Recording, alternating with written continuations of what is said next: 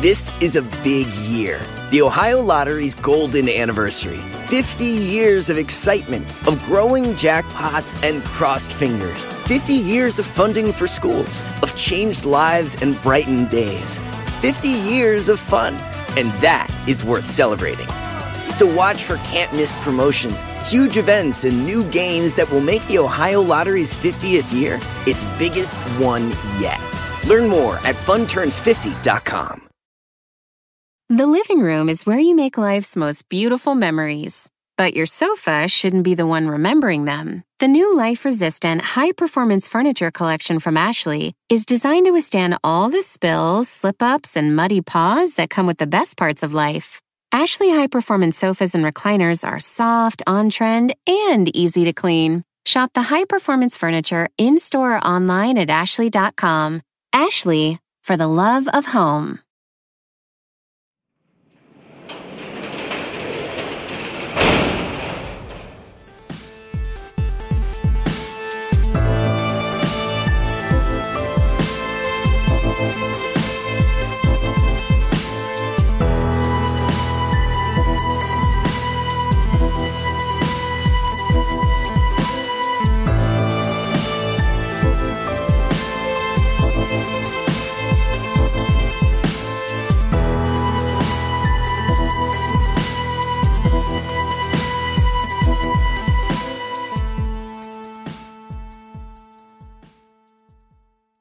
Welcome to True Crime Garage. Wherever you are, whatever you are doing, thanks for listening. I'm your host, Nick, and with me, as always, is a man that is here simply for the hooey and applesauce. He is the Captain. Pork chops and applesauce. It's good to be seen and good to see you. Thanks for listening.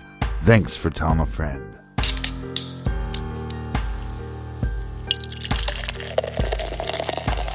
Oh, today we are featuring a great one, Lost Marbles by Jackie O's Brewery. I lost my marbles. I lost my marbles a long time ago. Funny thing, Captain, I've had a few of these, and I can't find them anywhere now. I've been looking and looking. Anyway, Lost Marbles is a juicy IPA with notes of lush pineapple and ripe papaya, and it's really incredibly good. The garage grade on this baby, 5 out of 5 bottle caps, and let's give some thanks and praise to some of our incredibly good friends here, Captain. First up, we have Katie in Bakersfield, California. And a big shout out to Crystal in Weberville, Michigan.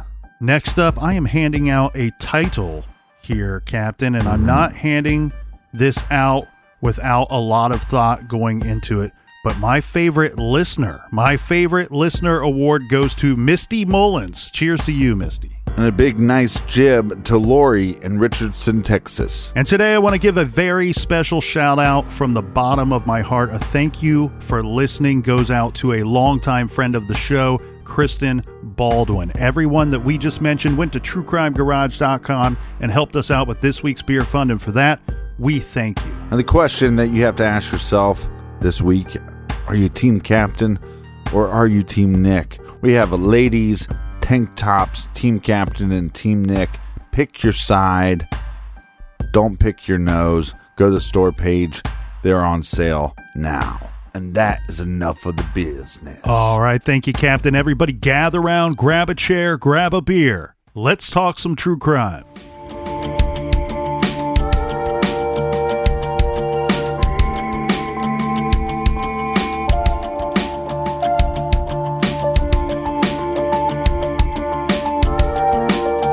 All right, let's get into it. This case has a lot of claims. I mean, we're not going to hear about Bigfoot. We're not going to hear about alien abduction, but there's going to be a lot of interesting claims in this case. The Heather Teague case was dormant for nearly 9 years, but in 2004, a detective from Medina, Ohio, this is Detective Scott Thomas, came up with an intriguing theory. He believed that it was possible that Heather had been abducted by somebody else. This was Henderson, Kentucky native Chris Below. This is all laid out in an expose in the Akron Beacon Journal that ran in early February of 2005. Detective Thomas was assigned to the Ohio cold case of missing woman Catherine Fetzer. Catherine vanished in November of 1991 after leaving a note for her husband that she was going to the mall. But she was actually having an affair. This is with a married man, the man that we just mentioned, Chris Below. The two met where all great love stories start, at the Plasti Coat Factory. This is where the two worked. They were seeing each other on the sly for months. When Catherine vanished, the affair came to light, and Chris denied any involvement in her disappearance and was not cooperating with the investigation. Medina detective David Shows spent 11 years trying to pin her death on Chris. He determined that Chris purchased a handgun at a Medina gun show 17 days before Catherine vanished. Then, Chris sold the gun at a pawn shop after the detective questioned him about Catherine. Then, in early 1992, Chris's third ex-wife told police that on the day Catherine vanished, Chris met a friend at the couple's apartment, and this friend helped him move a vehicle that was the same model as the missing woman's. The friend, Richard Lawrence, told police that Chris drove his Jeep over to Lawrence's house and asked him to help him move a car later that day. Lawrence followed Chris driving a blue Ford Tempo to southern Medina County, where Below left the car near some railroad tracks. This was the same make and model and color of the car that Catherine, the missing woman, was driving. Right. Lawrence observed that Chris sat in the car for a few minutes and appeared to be wiping down the steering wheel and door before he got out of the vehicle. Lawrence also noticed a blue tarp that Chris used to cover his motorcycle was in the back of the Jeep. This, he says, was unusual because Chris never left his motorcycle uncovered. Lawrence also knew that Chris was having the affair, but he didn't know with whom. He later heard that a missing woman named Catherine Fetzer's car had been found right where he had seen Chris park the vehicle. Mm-hmm. So soon after this event, Captain, Chris drove the Jeep back to Kentucky where he was from. Neither the white Jeep nor the blue tarp has ever been seen again or ever located when looking into this new suspect, Chris Below.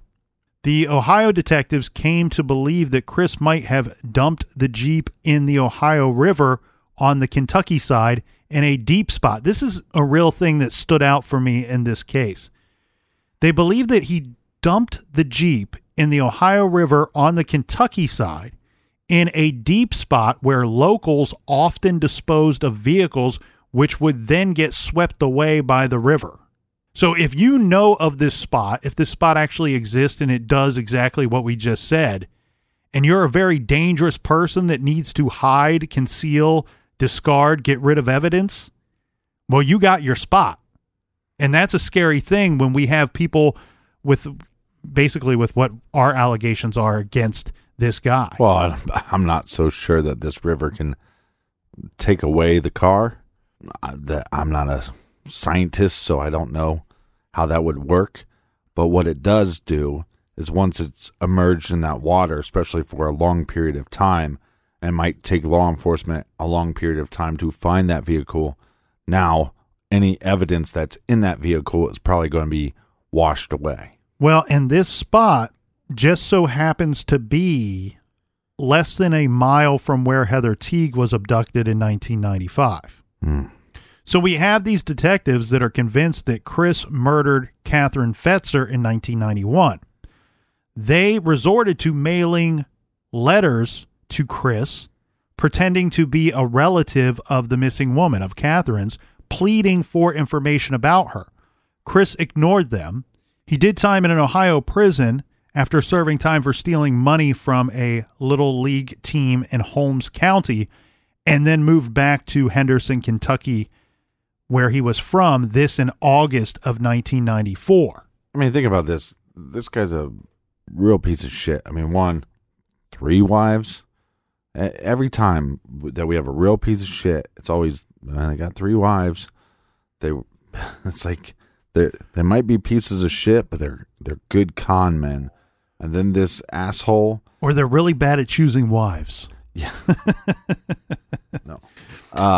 But then this asshole steals money from a little league team. Yeah, that's pretty low down. That's pretty low down. Yeah, that's bad news bears. But the thing here, Captain, is not only do these detectives believe that he is responsible for the disappearance of Catherine Fetzer, but they also believe that he might have killed other women as well. Yeah, a serial killer. Evansville, Indiana police picked Chris up in November of 2003, and they went to an apartment where he was living with a woman and her 5 kids and arrested him on accusations that he had molested his niece. Detective Thomas took this opportunity to interview Chris. He confronted Chris with Catherine's missing persons case and questioned him for 4 hours. By the end, Chris confessed that he shot Catherine in his apartment in Medina, Ohio. Detective Scott tried to get to the bottom of where he hid the body. Right. Chris told him that he ditched her in a dumpster, but detectives found evidence that Chris once bragged about knowing how to, quote, get rid of bodies, this by burying them in a shallow grave and putting lime on top, or feeding them to hogs, which will eat everything, including clothing and bones. This was quoted from the 14news.com story. I guess after this confession, Captain, Chris was extradited to Ohio. His attorney struck a deal with prosecutors who, without the body, they don't have this Catherine's body. Right. So they were kind of backed into a corner here and felt that they had to take what they could get. So the deal was that Chris agreed to serve 11 to 18 years for manslaughter. Which is obviously not enough, but you also have all these accusations that he's also a child molester. So at some point you got to get this animal off the streets so he can't hurt anybody else. He was 39 years old at the time, and he started serving his sentence in the fall of 2004. So anybody out there looking for a future ex-husband would be happy to know he should be released in 2021. No. The answer is no. So who is this guy? You want to look into this guy for a little bit? Piece of shit is what he is. Right. I second that. Chris Below was a real wild one, and not in a good way. Born and raised in Kentucky and the product of an unhappy marriage. And even though he chased a lot of women, it looks like he had a real disdain for them. Mm-hmm. He had a tattoo on his chest depicting a horned woman, which he described to investigators as showing women as, quote, blood-sucking whores, end quote. And despite being a real asshole, Chris was married 5 times that we know of. Oh, my God. And was engaged when he was finally busted. So 5 times that we know of sounds like he was working on number 6. So what does all of this have to do with our case, with the missing person case of Heather Teague? Well, they already proved that he knew the area. Well, that's right. He grew up in the area. Mm-hmm. And in November of 2004, Kentucky State Police confirmed that Chris was under investigation as a person of interest in the disappearance of Heather Teague. Mm-hmm. After the Ohio detectives started looking into unsolved cases of missing women in Indiana and Kentucky, places that they knew that Chris lived. Well, a question for you. Do we have any drug history with this Chris guy? I don't know. I can't say for certain that we have anything on the books. My suspicions are that yes, that we would, because we have some on again, off again use with Heather.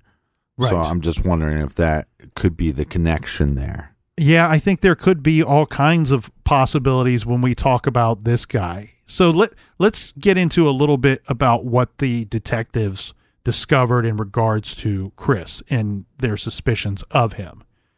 They knew that Chris was living in the Henderson, Kentucky area in August of 1995 when Heather was abducted. On the day that Marty Dill killed himself, Chris abruptly moved to Georgia. This is all very strange. He's living in the area when she was abducted. And on the day that Marty Dill killed himself, he gets up and he takes it to Georgia. Chris and Heather Teague apparently had some acquaintances in common. So there's a chance they may have known each other. Right. But what we do have here is at least saying that, hey, people that they knew each other. Heather made a call from a payphone outside of a bar near Henderson. This is the night before she vanished. This bar was frequented by both Chris Below and Marty Dill.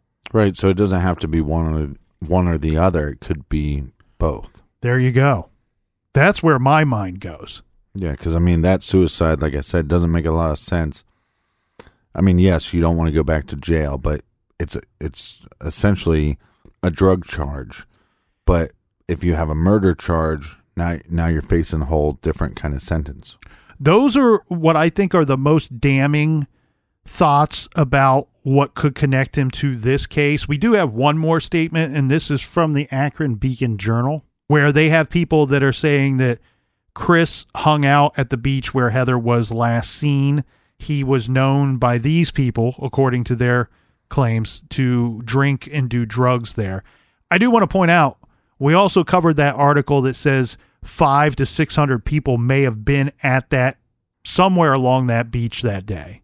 So it seems to me like most of the people in the area went to that beach. So that whole thing I don't think is such a big deal. I find the bar thing really interesting, though. Yeah, here's what's fascinating, though.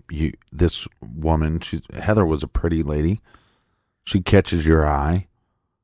You, at some point, see her leave. You now know her vehicle.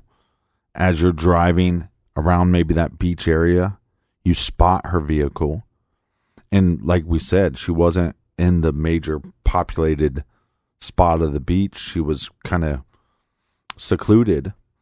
So is it possible that these two individuals were hanging out and saw her vehicle parked and said, hey, remember that girl from last night? And maybe there was conversations that they had with that girl, with Heather, that night. And here's another thing in regards to Chris's appearance, the physical traits of Chris.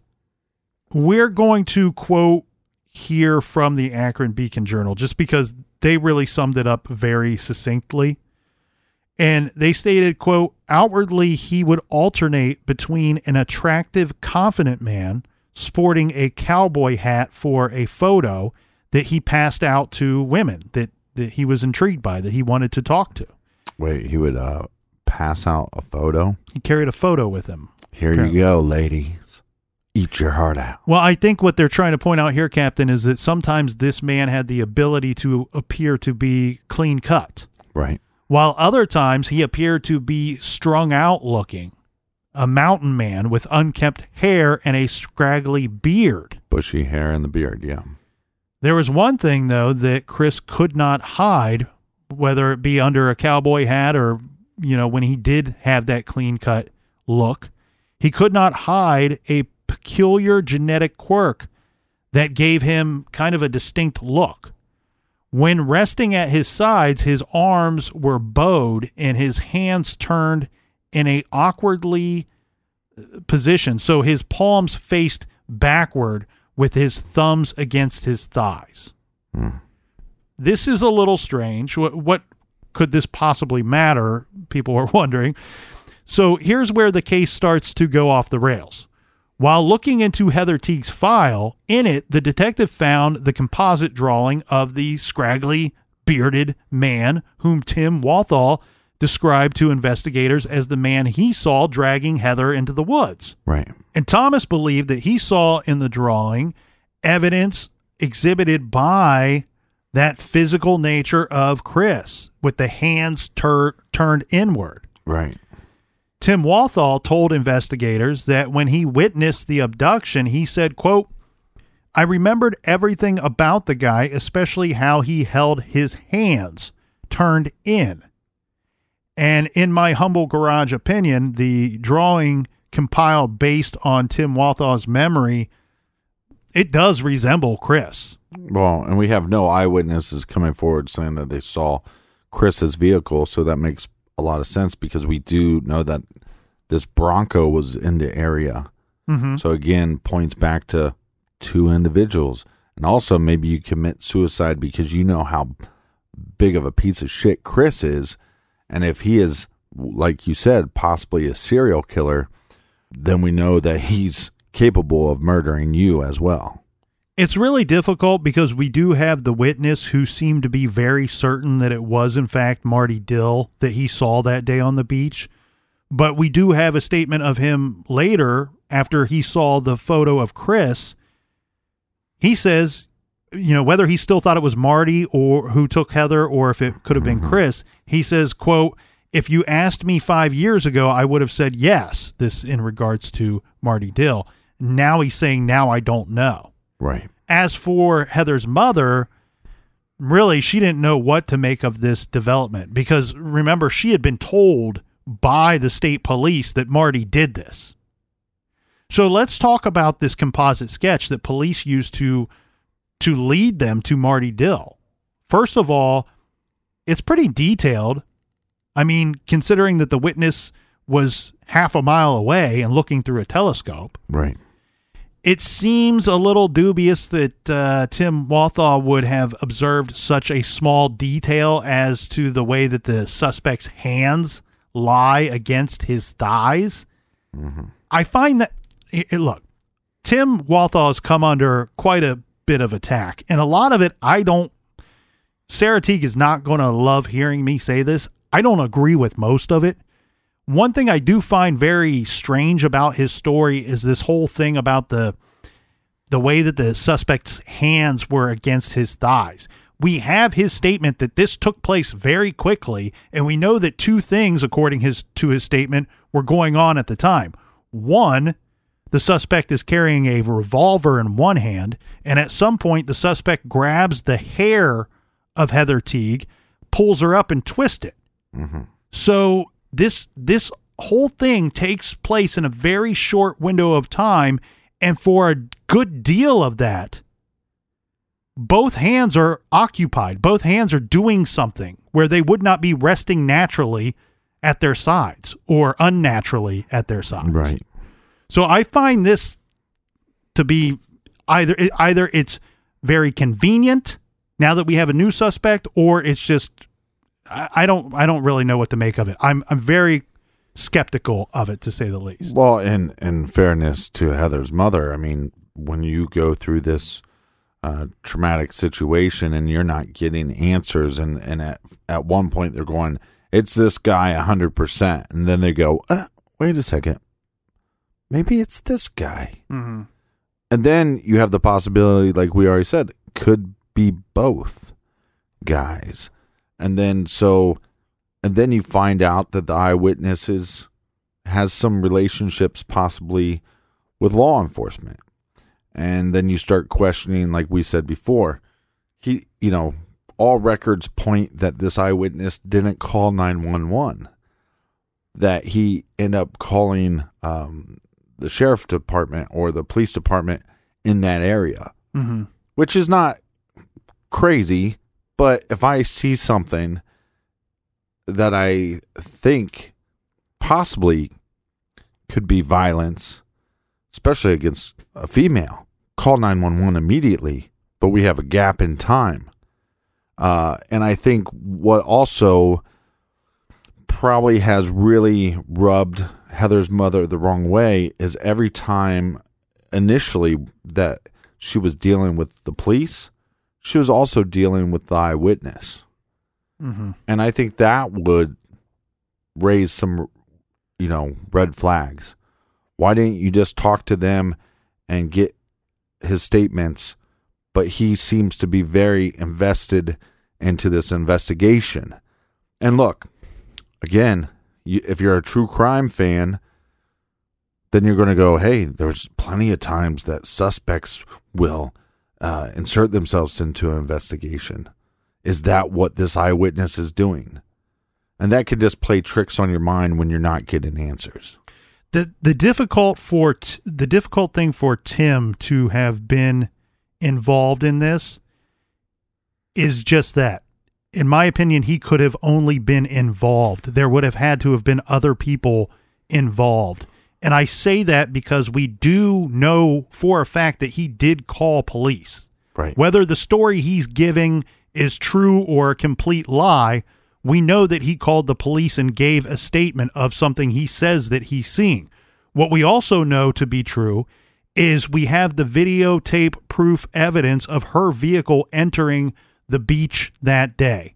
So if in fact that was her driving her vehicle, and I mean, the notes say here that the videotape, I've not seen the videotape, but everything I found says that the videotape also shows Heather walking down to the beach by herself. If all of those things happen, then what that tells me, if Tim is a bad guy, if he's lying, if he is somehow involved in her disappearance, then he is still just calling it in from across the water, and something else was going on, and this might have been a whole bigger nasty thing that was going on that's really hard to pinpoint just one person. Well, impossible to pinpoint one person for being responsible. Before we move on from the composite sketch, though, Captain, I do want to point out. Hold on. I do want to point out that he was also with his wife at the time. And so if he's involved, then his wife would have to be involved as well.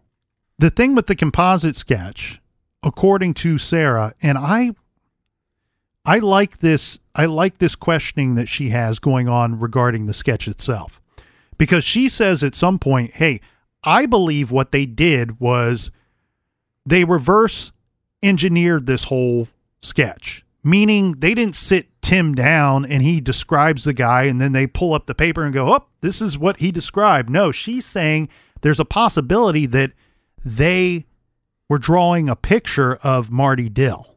Right. And remember, his old driver's license, in fact, does match the description of the composite sketch. Right, so they could have pulled that from their records and then used that to draw a composite drawing. And nobody really will know for sure. We do have the Kentucky State Police on record saying, no, we drew the guy as described by our witness. And we do have Tim on record who says, look, all I know is I saw a guy take a girl off the beach and I described what he looked like. Yeah, but you know what this all sounds like? Remember with Making a Murder where they have a lineup, a photograph lineup, and they end up putting Stephen Avery in that lineup? It sounds very similar to that, where it's like, okay, well, we have some eyewitnesses that maybe saw this Bronco. We know who owns that Bronco. We know this guy is kind of a shady character, so draw him up. And that's what Sarah is pointing out. She's like, look, that whole bit slipped through the cracks and they screwed up by reverse engineering this composite sketch. And I figured it out because you didn't put two and two together that this guy doesn't actually still look like this. He may have looked like this at one time, but he doesn't at the time of the abduction. Now, the tricky thing, as we've already pointed out, is Chris Below does not, he looks like the composite as well. So it's really just a very difficult thing. We even have a statement by Sarah, the mother, who says at some point where she actually believes that maybe the composite was somehow put together after they were already on to Chris, Marty, I'm sorry, which is not so much different than what she was saying years ago. We're going to segue just briefly here, Captain, and look at whether Chris would be connected to any other missing women as stated by the police. Detective Thomas believed that since Chris worked as a truck driver along routes that included North and South Carolina, Florida, Alabama, and Louisiana, that he should be looked at in other cases of missing women around the country. There does seem to be reason to suspect that he could be a repeat offender or even possibly a serial killer, as you pointed out. And here are some reasons why. His half-sister, Melissa, told police that her brother kept a shoebox of items that were suspicious. She said to a reporter, quote, he pulled out the box one time and said, if anything ever happens to me, hold on to this. So what was in the box? According to Melissa, in it were letters, What's new in the photos, box? right, and items of jewelry. But it also contained flyers for 5 or 6 missing women. She said that Chris had moved the items in the shoebox to a metal box with a lock after he found out that she looked through it and had taken the box with him when he left. Investigators executed numerous search warrants looking for this box. In December of 2004, multiple agencies joined in the search for this box when they searched Chris's fiance's home. They also opened up a storage unit that was rented by Chris. They're looking for that lockbox. They're looking for, according to the newspapers, items that could connect him to the disappearance of Heather Teague as well. They did not find the lockbox, but they did find a certified mail receipt that placed Chris in St. Cloud, Florida in 1998, at the time when a woman by the name of Mary Kushtu vanished after leaving a local bar. She's never been found either, and her case remains unsolved and open to this day.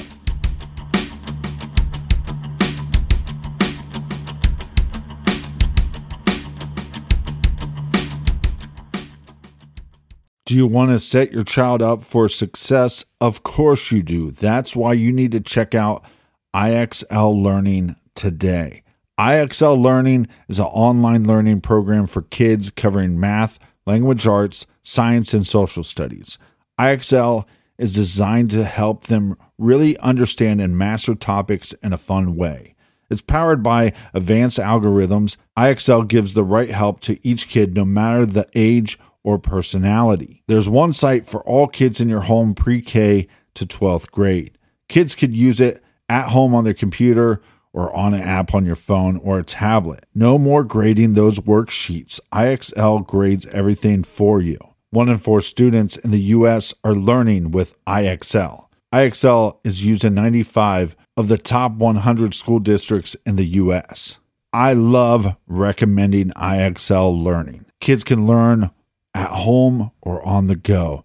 And all my friends and family that are using it absolutely love it because it's so easy to set up and so easy to use. And even the kids that I've recommended it to their parents have told me, hey, Captain, thank you. I was having problems in math and my parents couldn't help me, but IXL could. Do you want to get your kids back on track, or do you just want to get your kids ahead? Do so with IXL Learning. Make an impact on your child's learning. Get IXL now. And True Crime Garage listeners get an exclusive 20% off IXL membership when you sign up today at IXL.com/garage. Visit IXL.com/garage to get the most effective learning program out there at the best price. Check out IXL.com/garage today.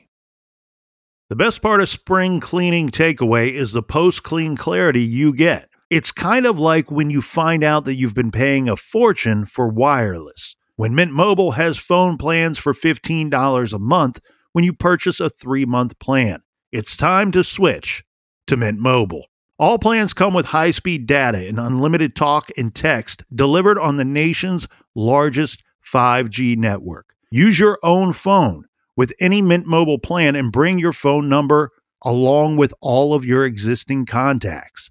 Ditch overpriced wireless with Mint Mobile's limited time deal and get 3 months of premium wireless service for $15 a month.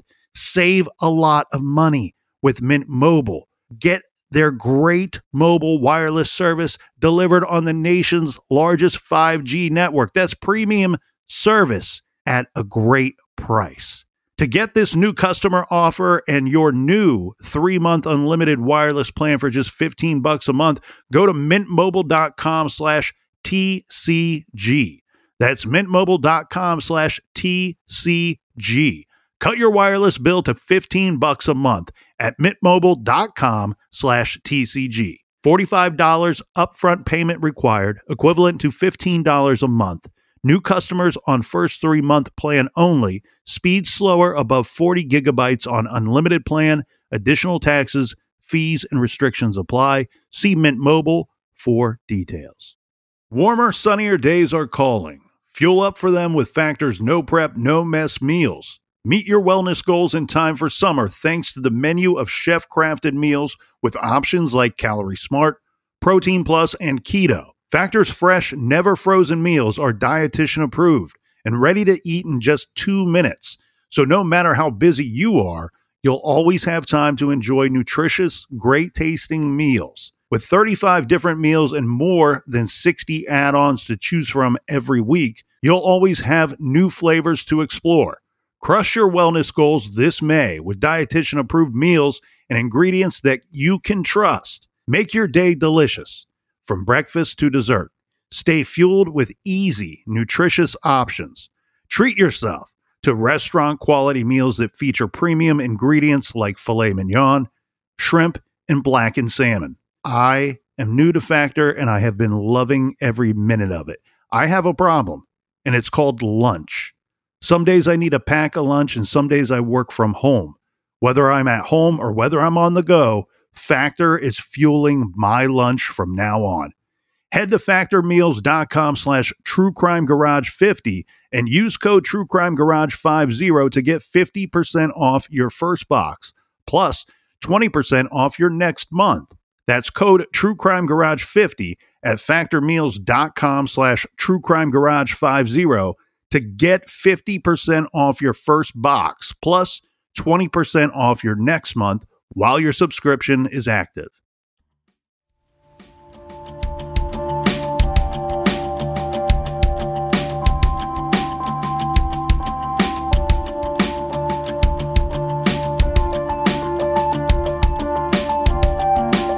All right. Cheers, mates. Cheers, Captain. We are going to look. We could spend a whole episode or two just on this Christopher character. Mm-hmm. If anybody wants to look him up, it's Christopher J.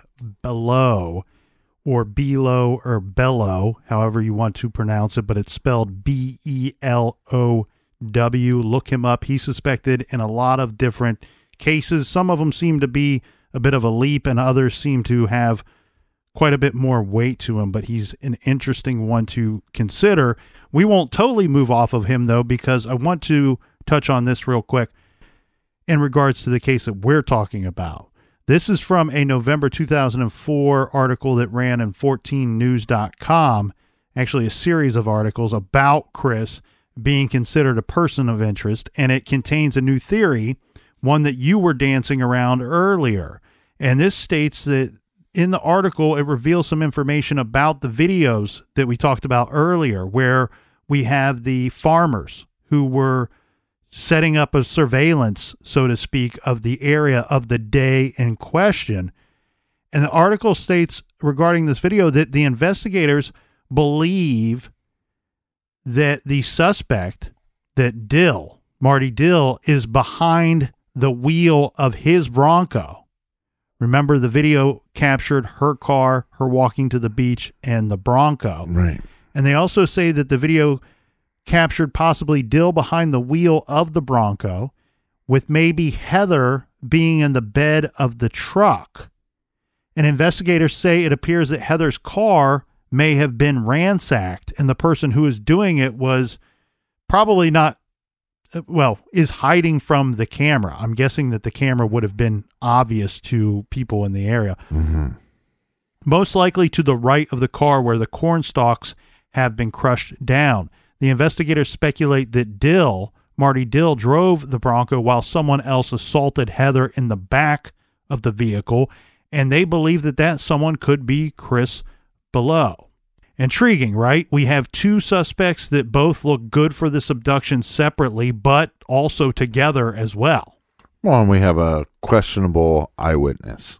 Questionable as far as the family is questioning his involvement. Well, I think this is where we warn everybody to hang on, because this case will get even stranger as we go, because there is an entirely different set of circumstances to consider, and this will take us down a whole other path to the possible truth. Yeah, some rabbit holes. Sarah Teague says that the FBI, which were involved in Heather's case, came to her in 2005 and stated that agents discovered evidence that sat in the evidence room at the Kentucky State Police and was never tested. the state police had screwed up the investigation. The agency recommended that Sarah pursue the case at the federal level. She should have Heather legally declared dead. If she did so, it would allow the FBI to provide her with their documentation about the case pursuant to FOIA request. Let's ponder this just for a second, right? Evidence in the custody of the state police sat collecting dust rather than being tested all of this time. Yeah. In the face of the same agency telling the family that Marty Dill killed their daughter and then killed himself. That's the problem, though, is sometimes with these cases, you have law enforcement going, hey, we think this is the guy. We just can't prove it.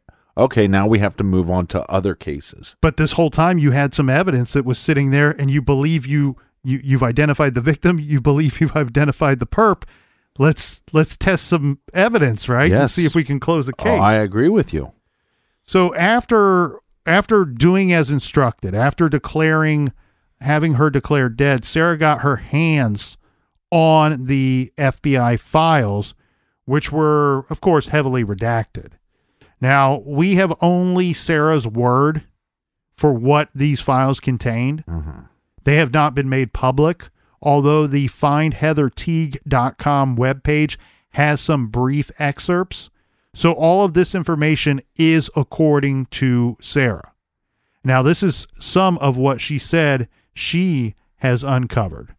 An unnamed FBI agent wrote in a 2005 memo that Heather Teague was last seen on a boat ramp, not on the beach, on a boat ramp 2 hours after the key witness called police. FBI documents indicate more than one person may have been involved in Heather's disappearance. Sarah believes that Heather may have been going into the witness protection program based on some of the documents stating, quote, WP program on them. One of the documents, excerpted for public view on Sarah's site, written by an FBI agent in 2005, includes the statement, presently, attention is primarily being focused on the strong possibility of drug/prostitution, strip club, public corruption linked to Heather Teague's abduction. Investigation continues. A 2007 FBI synopsis mentioned that something redacted in the memo was being kept a secret by the Kentucky State Police. At the present time, no family member attorney is aware of the same. The records don't explain why the FBI started looking into Heather's disappearance. Sarah said an FBI agent told her it was because the case was potentially connected to another case in which the agency had interest. The FBI documents on her site are very heavily redacted and almost impossible to make heads or tails of. One mentions a source has heard that certain public officials in Henderson strongly enforce meth violations in an effort to promote and protect their cocaine business. It also mentions Uncle Sam's strip club. Another says that there was a club in... Hold on. You're going over this too fast for me. Uncle Sam's strip club, meaning that the government has a strip club? No. Or that there's an actual strip club called Uncle Sam's? There's a strip club called Uncle Sam's Strip Club. Okay. The reason why I'm going over this very fast is we're talking about documents where damn near everything has been blacked out on them. So all you're getting is little bits and pieces. And so we don't know what their relationship is, if anything. That's the key thing there. If anything is to this case. But these are the things that they chose not to redact. And if in fact this did come from the FBI, as Sarah says it did, then this is the breadcrumbs that we have. Yeah, I mean, there's a lot of, it seems like there's a possibility because we know that Heather had some drug use, that maybe there's some possibilities that she was working with law enforcement, possibly to set up a sting for people. That's one theory. And then, and go with me on this, but the idea is that there was a sting that day. It didn't go well. She was taken captive. And the reason why some of this stuff hasn't been tested or we don't have answers from law enforcement is because since they were working with Heather, that they have to cover up that they made a mistake and they weren't able to protect her. That's one of the claims that are out there. Right. And the way that theory kind of goes and plays to the people that we've already mentioned in this whole mess is the possibility of our witness actually being in the drug trade himself, who is phoning in a phony abduction that may involve the two suspects that we've already mentioned, one or both of them. Right. We know that we have a dead man, Marty Dill, who was running some kind of growing, selling marijuana operation, and that maybe somehow a lot of these people were in cahoots together, and he's phoning in something, kind of a staged abduction that's meant to look like something else, when really they're just trying to shut up this young woman who is looking to put a lot of people behind bars. Right. Again, as said, I don't know. We have to point out that these documents, they come from Sarah. Take them for what they are, or for what, I guess, for what we're being told that they are, a grain of salt. We don't know, if anything, if this has to do with the actual abduction of her daughter. It does mention a club in town called Rumors. Really, all this is hinting at, though, there are rings that are doing illegal activities and making money doing illegal activities, and either Heather was aware of these or she was involved in taking them down. That's what that is meant to point at.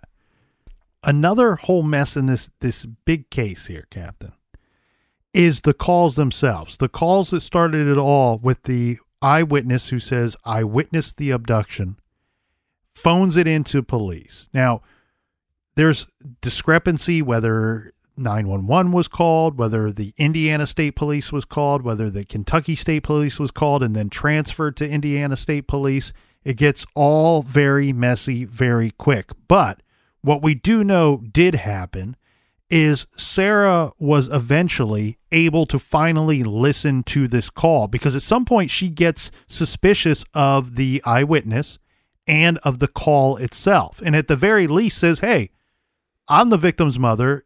At the very least, you could let me hear the call, right? Well, and look, I just want to point out that there's so many cases that we have looked into or that are a part of the true crime world.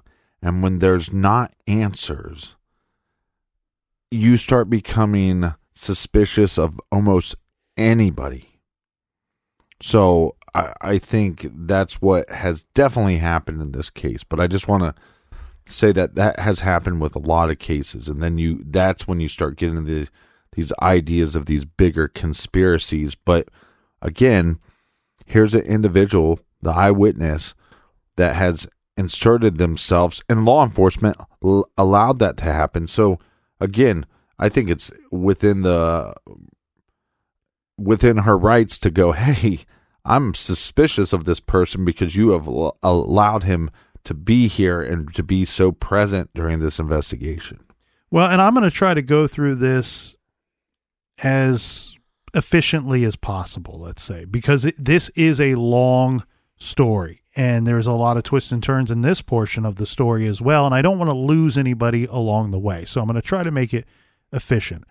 But before we get into that, it's not just a suspicion of other people being involved, or maybe your mind runs wild and you go to these big conspiracy theories or anything like that. It's also at some point you just go, maybe this group cannot solve this case. Maybe this group cannot figure out what happened to my loved one. Give me a damn shot at it. Give me a shot at it. Right. I know that I don't have the resources that other places do. Maybe I can rally the troops and maybe we can figure this thing out. And look, this is a cold case. And it was cold years ago. It didn't just get cold last week. This thing has been cold on ice for a while. So I'm fully with Sarah Teague here. The short of it, to start us off here, Captain, in regards to the call, the eyewitness call to 911, would be that she says, look, I want to hear the call, and can you produce the call and give it to me? Can I get a file or a copy of this call? she gets the runaround saying, hey, it's on reel to reel, or we're having trouble locating it, blah, blah, blah, right? But this eventually ends up with her finally hearing it, sitting down with law enforcement to hear it in 2008. Mm-hmm. And she says, hey, I heard a digital copy. It wasn't reel to reel like I've been told all these years. So that is going to cause some suspicion on her part. Well, Sarah Teague sued. Hold on a second. Yes, it might cause some suspicion, but it's very possible that they took any reel-to-reel tape that they had and converted it into digital format because it would save a lot of space. Well, of course. Of course. I know that. You know that. Sarah Teague probably very well knows that. She's just going, if it was so damn hard to get a hold of it for me to hear it years ago, why all of a sudden this, and why is it not what you told me it was this whole time? Right. So she sues the state police in 2016, this for denying her open records request relating to that call itself. Mm-hmm. This motivated by what her attorney says was a discrepancy in the call itself, meaning the details that are given during that call, there's a discrepancy between what they heard when they listened to it in 2008 and then when they heard it again in 2016, when they got permission to hear the call again. It was played for them by a state police detective that was assigned to the case. Now, Sarah and her lawyer believed that it was different, as said, as the one that they heard 8 years earlier. Her lawyer said that the state detective told Sarah that the reel-to-reel tape of the 911 call had not been sent to the FBI until 2012, and it was returned in digital format in 2014. Let's think about this for a second. Part of the reason why she's told, hey, we can't produce this tape for you is we sent it off to the FBI. Mm-hmm. She's saying when I finally heard it, when they produced it in 2008, it was a digital copy. Now in 2016, they're saying, hey, it wasn't sent off to the FBI until 2012. When we got it back in digital format in 2014. The stories, either they don't know what's going on and they're perfectly innocent, and it's just they've really screwed up the chain of custody on this good piece of evidence, or they're telling them a story. It's either one or the other. It's either you drop the ball or you're making this up as you go along. And it feels like that. And again, if you feel like law enforcement is making stuff up as they go along, that's why I feel so bad for the victims' families in a lot of these cases. I mean, you look at the Amy Mihaljevic case. I mean, and what that can do to parents, and you're almost like grasping at straws. And sometimes you hear people make fun of the victims' families for looking for answers from psychics and from tarot readings and from wherever, you know what I mean? Mm-hmm. But I think it just shows, like you said, if you think the law enforcement is telling you a story, then what hope do you have? Yeah, I mean, from the outside looking in here, I mean, obviously we're not privy to a lot of the closed-door meetings that Sarah had with law enforcement. And mind you, she is talking to several different agencies. She is represented by an attorney as well. But, I mean, it looks like there is something fishy going on. Something, and maybe it's not anyone's fault per se. Maybe they're not puppeteering this whole magic act, but maybe they just don't have the answers. But don't make them up. Don't produce an answer if you just don't know. But it's also, though, difficult, like you said, we don't know the information that she has from law enforcement because they had to disclose all that to her, right? Mm-hmm. But some of these leads or some of these things that they worked, like, oh, there's an eyewitness that saw her on a boat dock. We don't know where that lead took them. Right. And what we end up having here is, she wants this recording or recordings, depending on whose side you believe. She wants them released. In October of 2017, a judge agreed with Sarah Teague because the state police, their concerns about releasing the 911 tape, they're saying, hey, this is an open investigation. We don't want this released. And the judge comes out and says, look, your concerns and the way you've explained them to the court are vague, speculative, and extremely remote based. Right. And he ruled that, look, it was a complete disregard of Sarah's rights, willfully violating the state open records law. And so the judge ordered that the state police release the call or calls, again, depending on who you believe, and related chain of custody information to Sarah and her attorney at that time. So now they're given this information. It's now theirs to do what they will with it. In January of 2018, her attorney filed a motion for contempt and a motion to compel. The motions claim that the state police failed to provide the records as ordered by the judge. So they've had 4 months to produce after the court ordered them to do so. Mm-hmm. And they had not by this point. They had produced a grand total of 0 materials that were required by the court. So the judge ordered the state police to pay Sarah's attorney's fees and costs and penalties, which totaled over $23,000. Well, yeah, which is good for her, but yeah, because she shouldn't have to go broke fighting them again for something she already won. Right, but that's, again, like you've always said, it's like it's evil or stupid. If you're just being stupid and that's why you haven't given it to her, or you're trying to be like, oh, well, she sued us, so we're just going to be a pain in the ass about it. But it's not affecting their pockets. It's affecting the taxpayer pockets, I imagine. You know, because she's probably suing the department. She's not suing individual detectives or officers. And so good that they have to pay for her lawyer fees, but it also just makes it seem evil. Like there's something nefarious going on here, like they're trying to cover up something. Look, and I'm not coming after the Kentucky State Police. That's not what I came to the garage to do today. So when I leave the garage here, I don't want anybody to be left with that impression that Colonel, that we set out to destroy the Kentucky State Police, because I'm sure it's a fine outfit, it's a fine organization, but what I see here in this case does not reflect that. I drive through that beautiful state many, many times. I do not want any trouble at all. But what it causes me to question is multiple things. What did they know or suspect about the victim involved here?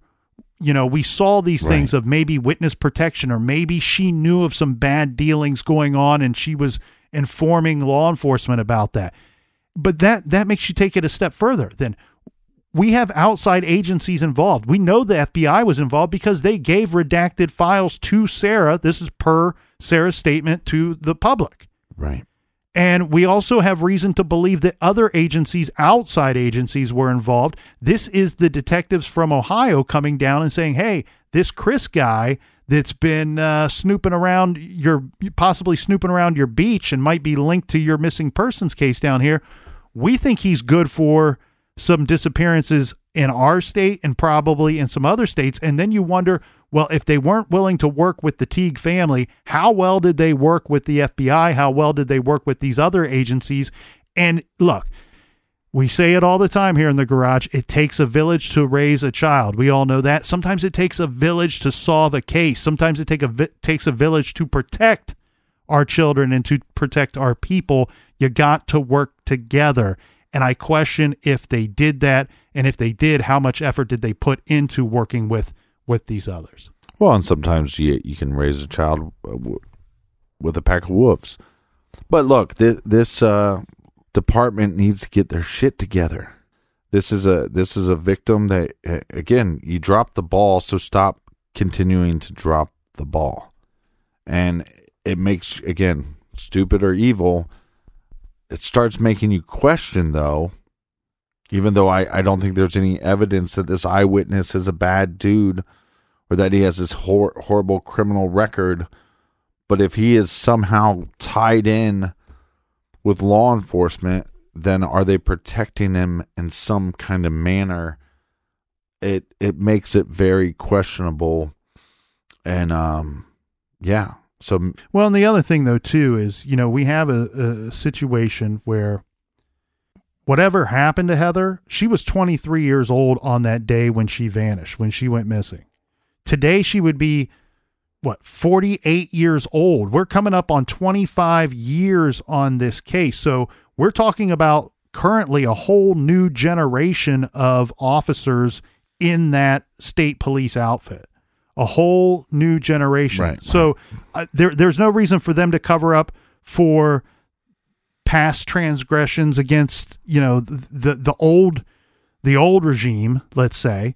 But they also just might not be aware of what was going on 25 years ago. This case is really a confusing mess of rumors, allegations, changing stories, and false leads. It's almost impossible to make out what actually happened to our victim, to Heather Teague.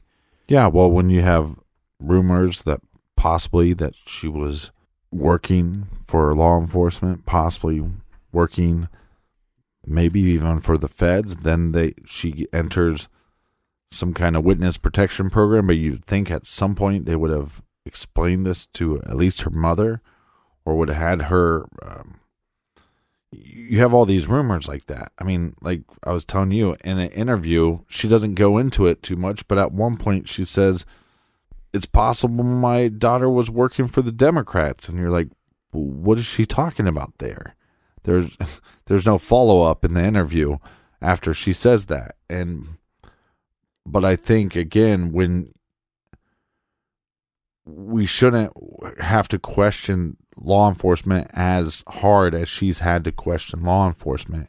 And I think once you have to do that, that opens up a can of worms, and it really makes your brain go, anything is possible. Bigfoot is possible. Aliens are possible. You know what I mean? Well, here's some things, okay? I have to believe that if the FBI obtained any actual concrete information, they would have acted on it rather than just hand the files over to the victim's mom, over to Sarah. I agree. Again, I believe this case is a confusing mess of rumors and allegations. As a result, Heather's fate is really been the subject of all kinds of rumors. You discussed some of them. We discussed the witness protection program theory a bit. Look, I purposely do not want to go through all of these rumors because there's not enough time. And really, a lot of them, these rumors run the gamut, and most don't track. Most of them don't carry any weight to them at all. Mm-hmm. Some of the more interesting ones, though, that I found along the way, maybe she was buried in concrete in Bluff City near a trailer. This is on 2nd Street, where she was rumored to have been killed. Other rumors are she was killed and fed to hogs. This was backed up by a redacted FBI document regarding a jailhouse snitch, your favorite kind of snitch there, Captain, who reported that he heard 2 guys, and one said he killed Heather in Webster County and fed her to hogs. There's another rumor that Heather was the victim of a snuff film. Sarah Teague seems to have believed this at some point early on in the investigation. Here's another one. Heather was accidentally run over while trying to escape a moving vehicle, either the Chevette or the Bronco, both already mentioned in our story. She was then put in a box and dumped into the Green River. This one came from a brother-in-law of Marty Dill, who said she died while trying to escape. Of all of the rumors and possibilities, this is one that I can't get out of my mind. I cannot shake this one. This one feels to me to be much different than the other rumors out there. I also have seen several cases where people have dumped victims' bodies into this Green River. So very interesting that this rumor includes one or both of the vehicles that we've already mentioned and this kind of notorious Green River. What does her mother believe?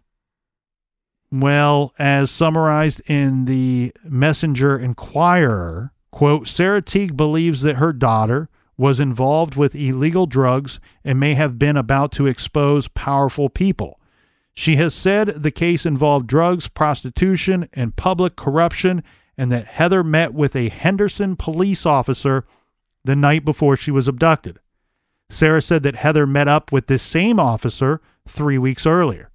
This all points to Heather being a CI, an informant for the police. And Tim Walthall, she believes, may have been working with the cops or made up his story altogether to hide something else. Further, she has insinuated that Marty Dill might have been murdered. We'd like to state that have seen nothing to verify these theories. Now, this theory seems to hold, I guess, some weight on maybe its face and probably at the core of it as well. However, this theory has some wide-spreading tentacles, and the theory quickly becomes complicated and very unlikely. What's strange about Heather's case is the manner of the abduction. Because if somebody planned to take Heather, whether a gang of drug dealers, corrupt local authorities, or someone who was stalking her, a public beach in broad daylight does not seem like the best option for a discreet kidnapping. Not when you knew that the night before she was at a bar. Yes, she's at a bar, or you having a one-on-one meeting with her earlier on. You could have snatched her then. In fact, what I'm pointing out is it seems downright brazen and way too risky if that's what you're trying to carry out. And not impossible, though. Not impossible. But I also think that it's out of the question that this would be a witness protection situation. Yeah, too much money spent. Too many resources. I feel like this type of violent forced abduction seems much more like a typical crime of opportunity. Some guy or some guys driving by or heading to the beach saw Heather Park walking alone to a secluded part of the sandy waterfront, decided to grab her. Whether it was Dill, whether it was Chris, whether it was both. I mean, really, it's anyone's guess at this point. I have to think that the big fork in the road in this case is very simple. It lies with the witness reporting the abduction. If this report is truthful, then this was very likely a sexually motivated crime, likely perpetrated by some stranger or possibly strangers working together. If his report is a lie and creates this false narrative, then maybe the tentacles stretch as wide and deep as Sarah says and as wide as she believes. However, Captain, I see a mother who has worked so incredibly hard to locate her daughter, to bring her daughter home even if she has already passed away. And out of this hurt and desperation, one could easily begin to believe in their heart that the answer has to be a complicated one, or else by now we would know what happened.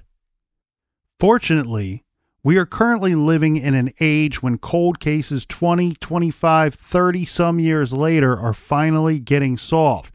And time again, we see the answer is usually rather simple. A cruel display of how someone just simply has no empathy and really no basic human decency.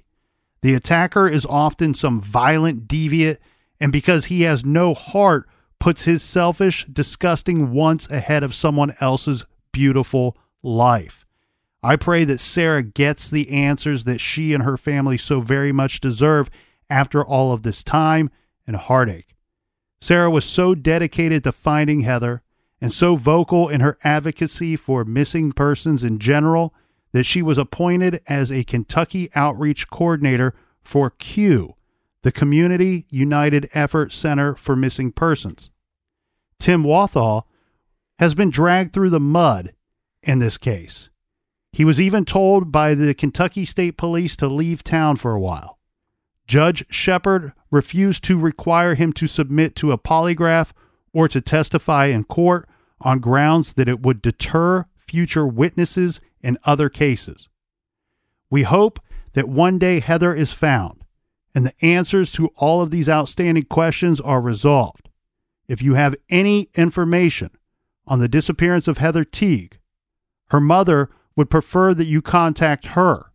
Her email address is sarah.teague5@gmail.com. And this will be included in the show notes.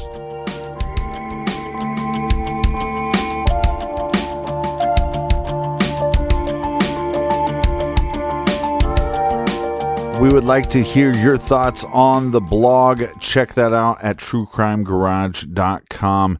And for all of our old episodes, check us out exclusively on the Stitcher app. Do we have a recommended reading this week? How about some recommended viewing here, Captain?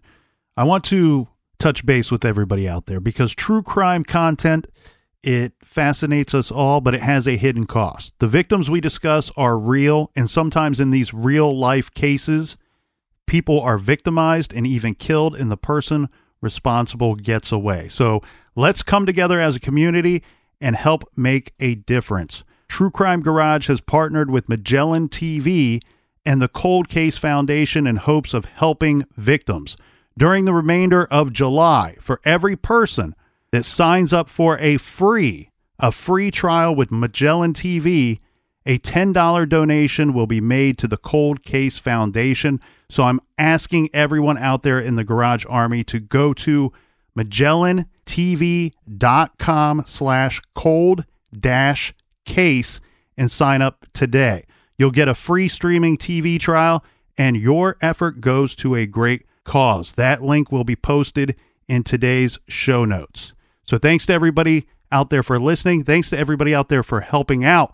Until next time, be good, be kind, and don't live.